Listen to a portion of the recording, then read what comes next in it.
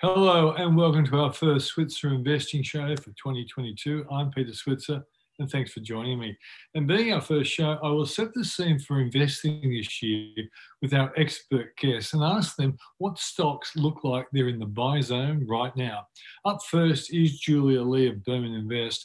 I will ask her about her plans to invest this year and whether there will be a time in 2022 when tech stocks will be back in favour. Right now, about 40% of US tech stocks on the NASDAQ are down 50% since their peak. That makes me think that many good companies are oversold. Next up, Marcus Bogdan from Blackmore Capital, who manages the Switzer Dividend Growth Fund, will be on the program. And this year, this fund, which I listed on the stock market a few years back, outperformed the long-standing successful dividend-focused fund from Vanguard with the ticker code VHY. Really glad to see that actually happening right now because VHY has been a very good fund.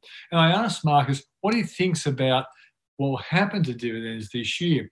When I know the very insightful US professor Jeremy Siegel from the Wharton School at the University of Pennsylvania believes 2022 will be a good year for US dividends. I think the same will apply here, but I'm keen to see what a dividend expert like Marcus Bogdan, who is also a fund manager, what he thinks about dividends in 2022. Finally, Paul Rickard from the Switzer Report will tell us how he will invest this year, and we'll look at the CSL capital raising, which Paul has looked at in close detail. Is it a good deal? And should you invest in it if you are a shareholder? And what about if you're not a shareholder? Should you wait until the raising is over or not? But before Julia, in the Switzer Report this week, I look at my ZEET stocks, which, like most tech stocks, they have been smashed. And so I've investigated what the expert analysts from the big investment banks and brokerages are thinking right now. You'll see on the screen is a table there. Zip is expected to be up 82%, Elmo 80%, EML 29%, and Tyro 63%. But the big calls by individual analysts are much bigger than the average. You've got Zip up 157%, Elmo 83%, EML 41%, and Tyro 86%. I think sometime this year, these stocks will benefit from a rotation back into the tech and payments sector, but you'll have to have patience. As the old saying goes, good things come to those who wait, and gee, I hope this old saying comes true. So let's kick off with Julia Lee of Berman Invest.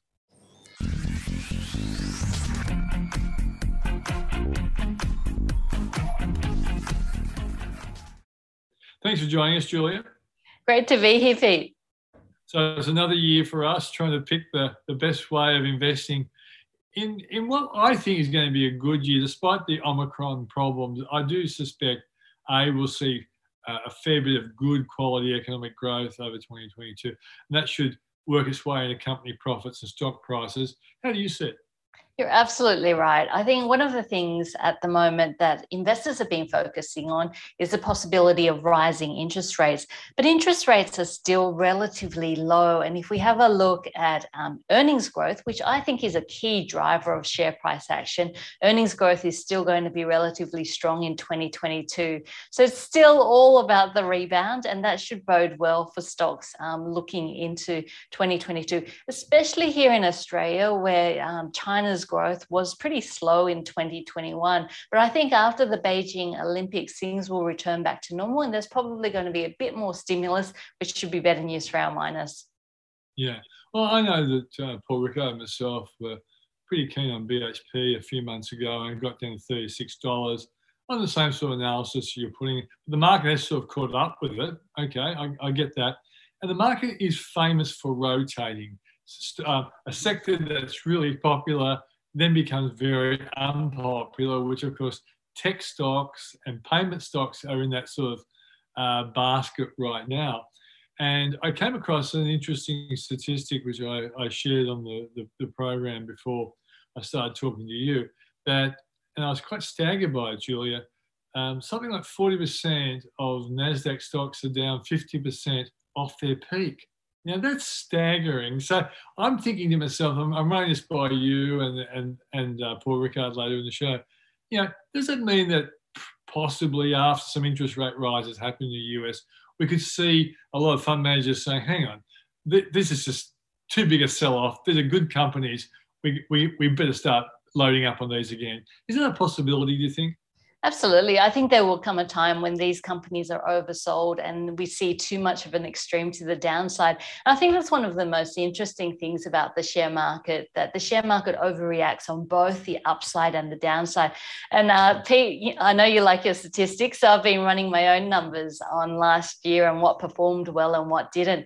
And I guess if we have a look, sometimes when stocks fall a lot, we concentrate on these stocks because they feel like relative bargains. But when it comes to performance, it's actually the stocks that perform the best that usually continue to perform the best as well. So if we go back a couple of years to 2020 and have a look at some of the best performing stocks in 2020, Chalice Mining was up 1,633% in 2020. I mean, you might look at that performance and think, I can't buy in, it's too high. Well, guess what they did last year? 158% last year.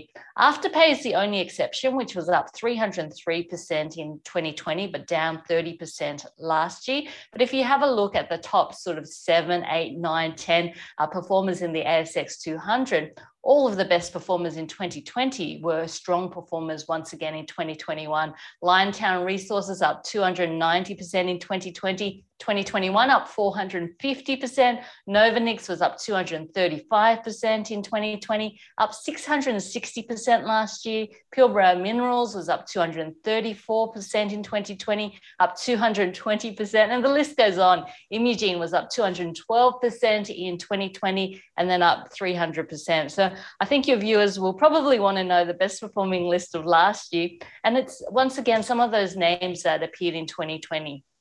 So Novanix, Liontown, Imugene, Pilbara Minerals, Paladin made the list, as well as Unitel Wireless, which made the list this year as well. So these are the companies which I think are ones to watch in 2022, I think we're in, because usually the best performing stocks continue that outperformance. Yeah, we must look at that more closely maybe next week, Julia. But one thing you made remind me of, Maureen, my wife, who edits the Switzer Report, one of you guys gave her Novanix and she got onto that a year or so ago, and she keeps reminding me what a great investment Novanix has been. Maureen's been doing really well, Pete. I mean, I have a look at some of the investments that she's been making. I think you should get her on the show as well. She's been doing wonderfully well. Exactly right. But just for those people who don't know much about Novanix, what does it do, Julie? I guess one of the themes this year is really moving to net zero, and that means that cleaner energy is very much in focus. And whether that's through something like lithium batteries, looking at lithium battery materials, as well as things like, I think uranium might be quite interesting this year as well. So that net zero theme, I think, is a structural theme, and that's going to drive a lot of share prices. It's also going to drive a lot of companies which I think are going to try and jump on the bandwagon. I mean, Novanix is in that space, and two of my favorites for this year are Pilbara Minerals as well as Paladin. Now, Pilbara Minerals already has performed pretty well over the last few years. But the reason I like Pilbara is when you're looking at lithium, there's either brine or hard rock, sputamine. And hard rock is the better quality one. Usually there's a superior pricing, and if there's a bit of volatility in the market, it tends to hold up a lot better. So that's why I like Pilbara. Mine's in Australia, it's got hard rock versus brine, which a lot of the other stuff that sort of comes out of Argentina and other countries has. And the other interesting one, I think, is Paladin. China's very much refocusing on nuclear energy. And if we have a look at China's intentions, it's to build 150 nuclear reactors. Now, that's more than that that's being built globally over the last 3 decades. So I think that nuclear energy could be a surprising one in 2022. Of course, pretty early on in the piece, but I think that would be one to watch as well. Julia, in the Boom Doom Zoom show last week, some people asked me about 3 stocks. I passed them on to you. The easiest one is Fineos. What do you think of a company like Fineos? Sure. Fineos looks at at software in the insurance area, whether it's to do with claims management or to help run the company. And look, it is pre-profit. Importantly, it's not expected to make a profit till around about 2024, so in a couple of years' time. And we know companies like this have been belted because of expectations around rising interest rates.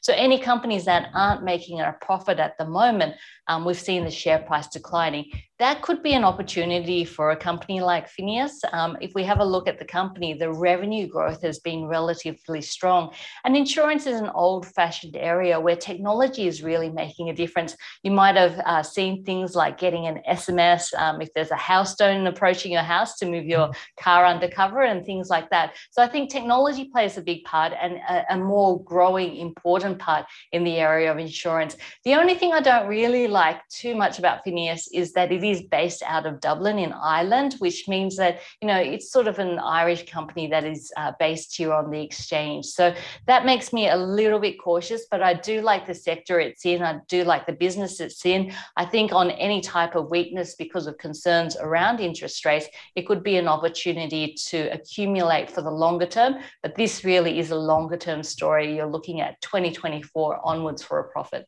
Yeah, I know the analysts think there's 21% upside, and I guess the Dublin location means a lower tax bill, but that's what they often do in Dublin. Usually when you're in Dublin, it's all about the tax bill, isn't it? Exactly right. Vulcan Energy Resources, the analysts don't cover it that I know, but do you know anything about it?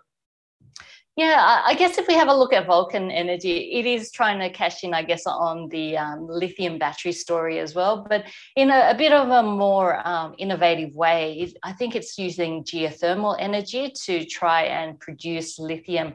And it's involved in a number of things. There's a water part of its business, a biofuels part of its business. So look, I think an interesting business which is in the right place at the right time. I just don't know if it's just trying to be a bit too sexy. I know lithium is going to be strong this year, but only really because supply hasn't been able to keep up with demand, and that imbalance is expected to stay this year. So look, Vulcan, I think it's interesting. I definitely am a big backer of the lithium story this year. So Vulcan is certainly in on that, but one step more, trying to look at that carbon footprint of producing that lithium. So I feel like it might be just ahead of its time, but an interesting one if you want to start accumulating. It's definitely riding that structural theme of clean energy. Okay, one final one, Calix. What do you mean about Calix? Yeah, I don't really know this one too well. I think it is quite a small company. So look, it's probably too small for me to be looking at this one. And I think the share price has been under a little bit of pressure lately as well. So probably for someone who covers smaller cap companies, but certainly I think FINEOS and Vulcan look pretty interesting. But with FINEOS, I'd be accumulating on, I guess, concern and volatility around some of those non-profitable stocks. Okay, Julia, thanks for joining us on the show. As always, look forward to talking to you next week. Thanks, P. Great to be here. Okay. That's Julia Lee of Boom and Invest. And when we do the Boom Doom Zoom show on Thursdays, if Paul and I can't answer the question, we pressure people like Julia to try and help us out with those sorts of answers. Thanks again, Julia. Thanks, Pete. Coming up next is Marcus Bogdan from the Switzer Dividend Growth Fund, and we'll talk about dividends in 2022.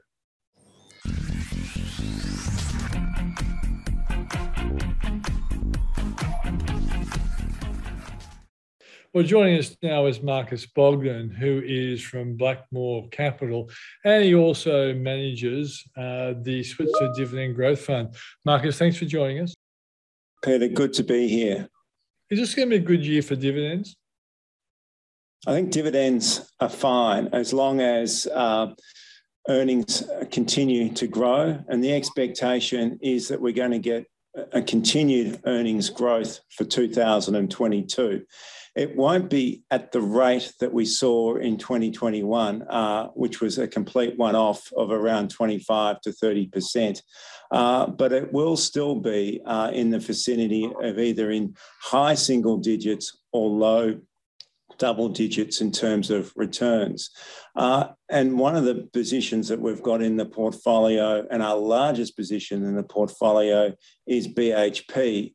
And those resource companies have seen a very good recovery in iron ore prices at a time when they're very disciplined around capital. And so we expect that BHP will provide very attractive dividends for our investors for 2022. We've also noticed over the last 3 months, the share price has rebounded nicely from quite considerable lows compared to where it was, say, a year or so ago. Are you expecting these share prices to hold up for the big miners? We've certainly seen, I think, the exponential change in the price, where the price for BHP has gone from $36 to $46. Now, and remembering, just to take that back to the base level, BHP did reach $54 earlier in the year. It then collapsed to $36 and has recovered to $46. But I do think, just beyond what we're seeing in the next few weeks, that the medium-term outlook for BHP and those companies that are supplying minerals towards the decarbonisation of global economies is incredibly supportive at a time when they've got incredibly strong balance sheets. So we're very comfortable with our investment thesis with BHP at the moment. Yeah. The well-known US academic from the Wharton School, Jeremy Siegel, is saying that he believes dividend shares in the US, dividend-paying shares in the US, will do well because of inflation. People will be trying to get a hedge against inflation. We know term deposits are low. Do you think the same kind of story will be played out here in Australia? To an extent. I mean, we don't have the same level of inflation so far exhibited in Australia, but it's certainly elevated. And then when we look at real rates, and when we subtract inflation from bond and cash returns, they look absolutely appalling. And so Australia and the Australian share market, being one of the highest dividend yield jurisdictions in the world, just behind Singapore is number 2 in the developed world, is providing investors with a dividend yield of around 4%. And then we've got the idiosyncratic nature of the Australian tax system, where we've got franking benefits on top of that. And so looking at that and looking at the prism of the returns that you're going to have with cash, even if cash rates go up by 25 basis points, they still look poor compared to what investors can receive in dividends. Yeah. Let's talk about, in the US, the pundits there are saying these 3 areas are expected to do well: commodities, energy, and financials. Are you expecting those 3 areas to be good for you as well in your fund? Well, if you look at returns over the last month, it has been resources, energy, and financials that have actually been the strongest sectors on the share market bourse. And that's been driven by the recovery we're seeing in underlying commodity prices, iron ore, oil, gas. And at the same time, we've seen central banks pivoting towards tightening financial conditions. And one of the tools that they will potentially use there is raising interest rates. And that has stoked some interest in financials. I do think that the longer term prospects, particularly in the resource side, looks more encouraging. But for Australian investors, the bank dividends look relatively stable and still attractive at a sort of around that 4% level. Okay. Another area that hasn't done well, that historically has been a great sector to be, is health. And I know you've got exposed to CSL and also to Healius. Healius, of course, is heavily involved in the provision of testing for the coronavirus. Are you expecting healthcare to have a good year? Well, healthcare has certainly been impacted by the virus and the impact that Omicron is seeing. And you've seen the cessation for some areas of elective surgery because we've got Ramsay in the portfolio, but Ramsay's held up particularly well. What it does do is that demand is not going to disappear. It's actually going to stay absolutely elevated. And so whilst they're not seeing the recovery in January, which is generally a low elective surgery month for Australian hospitals, that recovery will be elongated. In terms of diagnostics, and you mentioned Healius, and we've got a position in the portfolio in Healius, it's interesting to see the PCR tests have never been higher. They're 600% above June levels, despite the fact that rapid antigen tests are starting to be used, but there's a shortage of rapid antigen tests, and so people are still using PCR testing as a mode of seeing whether they've got the virus or not. And we expect that trend will continue for the foreseeable future. And then in terms of CSL, they've recently made a bid for a company in Switzerland. We expect that will be successful, and that will contribute to fourth quarter earnings in this financial year. And the underlying thesis around CSL, plasma and vaccines still remains sound.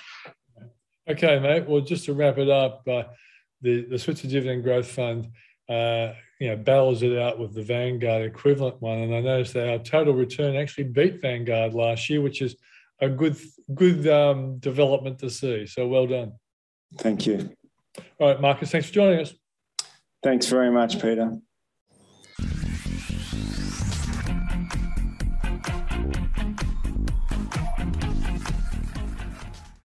Thanks for joining us, Paul. Thanks, Peter.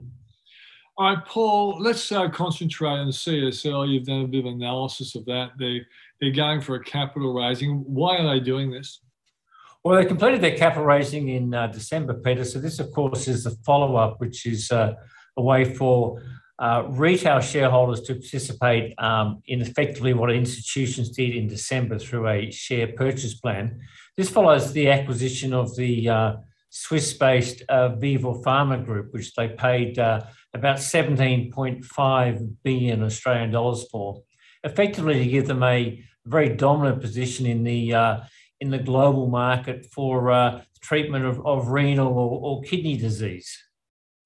Okay, so why is it that they looked after institutions first and then giving the shareholders a bit of a chance to participate? Well, it's a good question, Peter. And of course, retail shareholders often get treated pretty poorly in these things. But I suppose CSL would say, look, what we need to do is raise capital quickly because to make the tender offer they did for this Swiss group, they needed to make sure they had the money, so they could go ahead with it.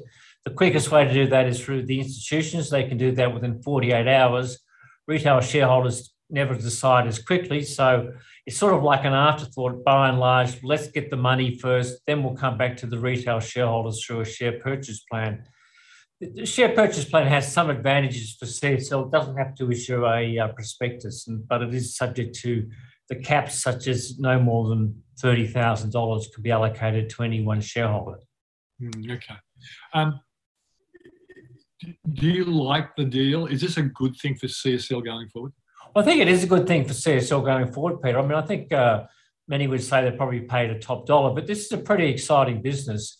It really diversifies CSL so that post the acquisition, about 70% of CSL's revenue will come from its sort of blood plasma business. That's the CSL Behring activities. About 14% will come out of Seqirus, which is their influenza vaccine business, and about 16% will come from through the acquisition of Viva Pharma. So it sort of diversifies CSL's base. What it's saying is that the treatment of chronic kidney disease, that whole marketplace is growing exponentially, and CSL says that from what is a global marketplace of about $13 billion in 2020, it's estimated to rise to at least $26 billion, roughly double by 2026, giving it very high mid-teens compound annual growth rate. And this is a way for CSL to really participate in a very strongly growing marketplace. We also argue that the product set that Vifor Pharma has and the product set that CSL has, there are some, it is complementary in some parts, and there are also some adjacencies to explore. Plus, they can bring their scale in R&D and other activities and take out some costs. So I think it's a good business. The market, by and large, the brokers like the deal. I don't think there's been too many critics about it. CSL's had this company on the radar for some time. And I think it's another way to turbocharge what I think, Peter, is probably our best and Australia's greatest company. Okay. So if you're a shareholder now, would you think it's a sensible thing to participate? Well, the biggest question here, Peter, of course, is CSL is what's in the category of expensive stocks. So the major reason not to participate would be to say that you think CSL is very pricey, and maybe in this sort of world where we're getting, some of the growth stocks are being sold down a bit, CSL might lag. But you won't pay any higher than $273. In fact, you could pay less. The current price of CSL is a bit higher than that.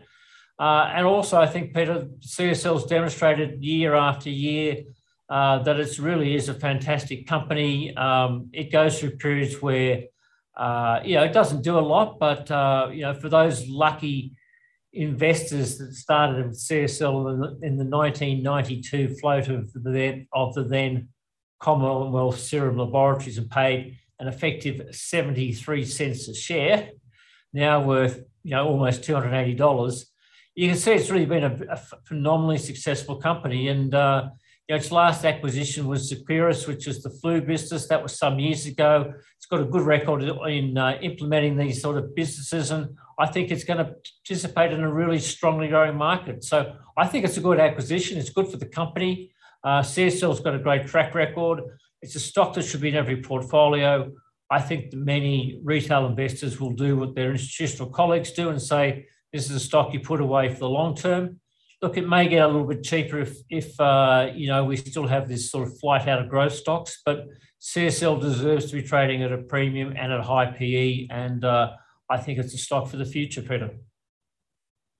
Okay, imagine you're a young person, Paul, which would be very hard for you to do. A young person is very keen on the stock market. You haven't got CSL at the moment. Would you wait till after this this share purchase plan? Well, I think that's one of the reasons why the price has been a little bit,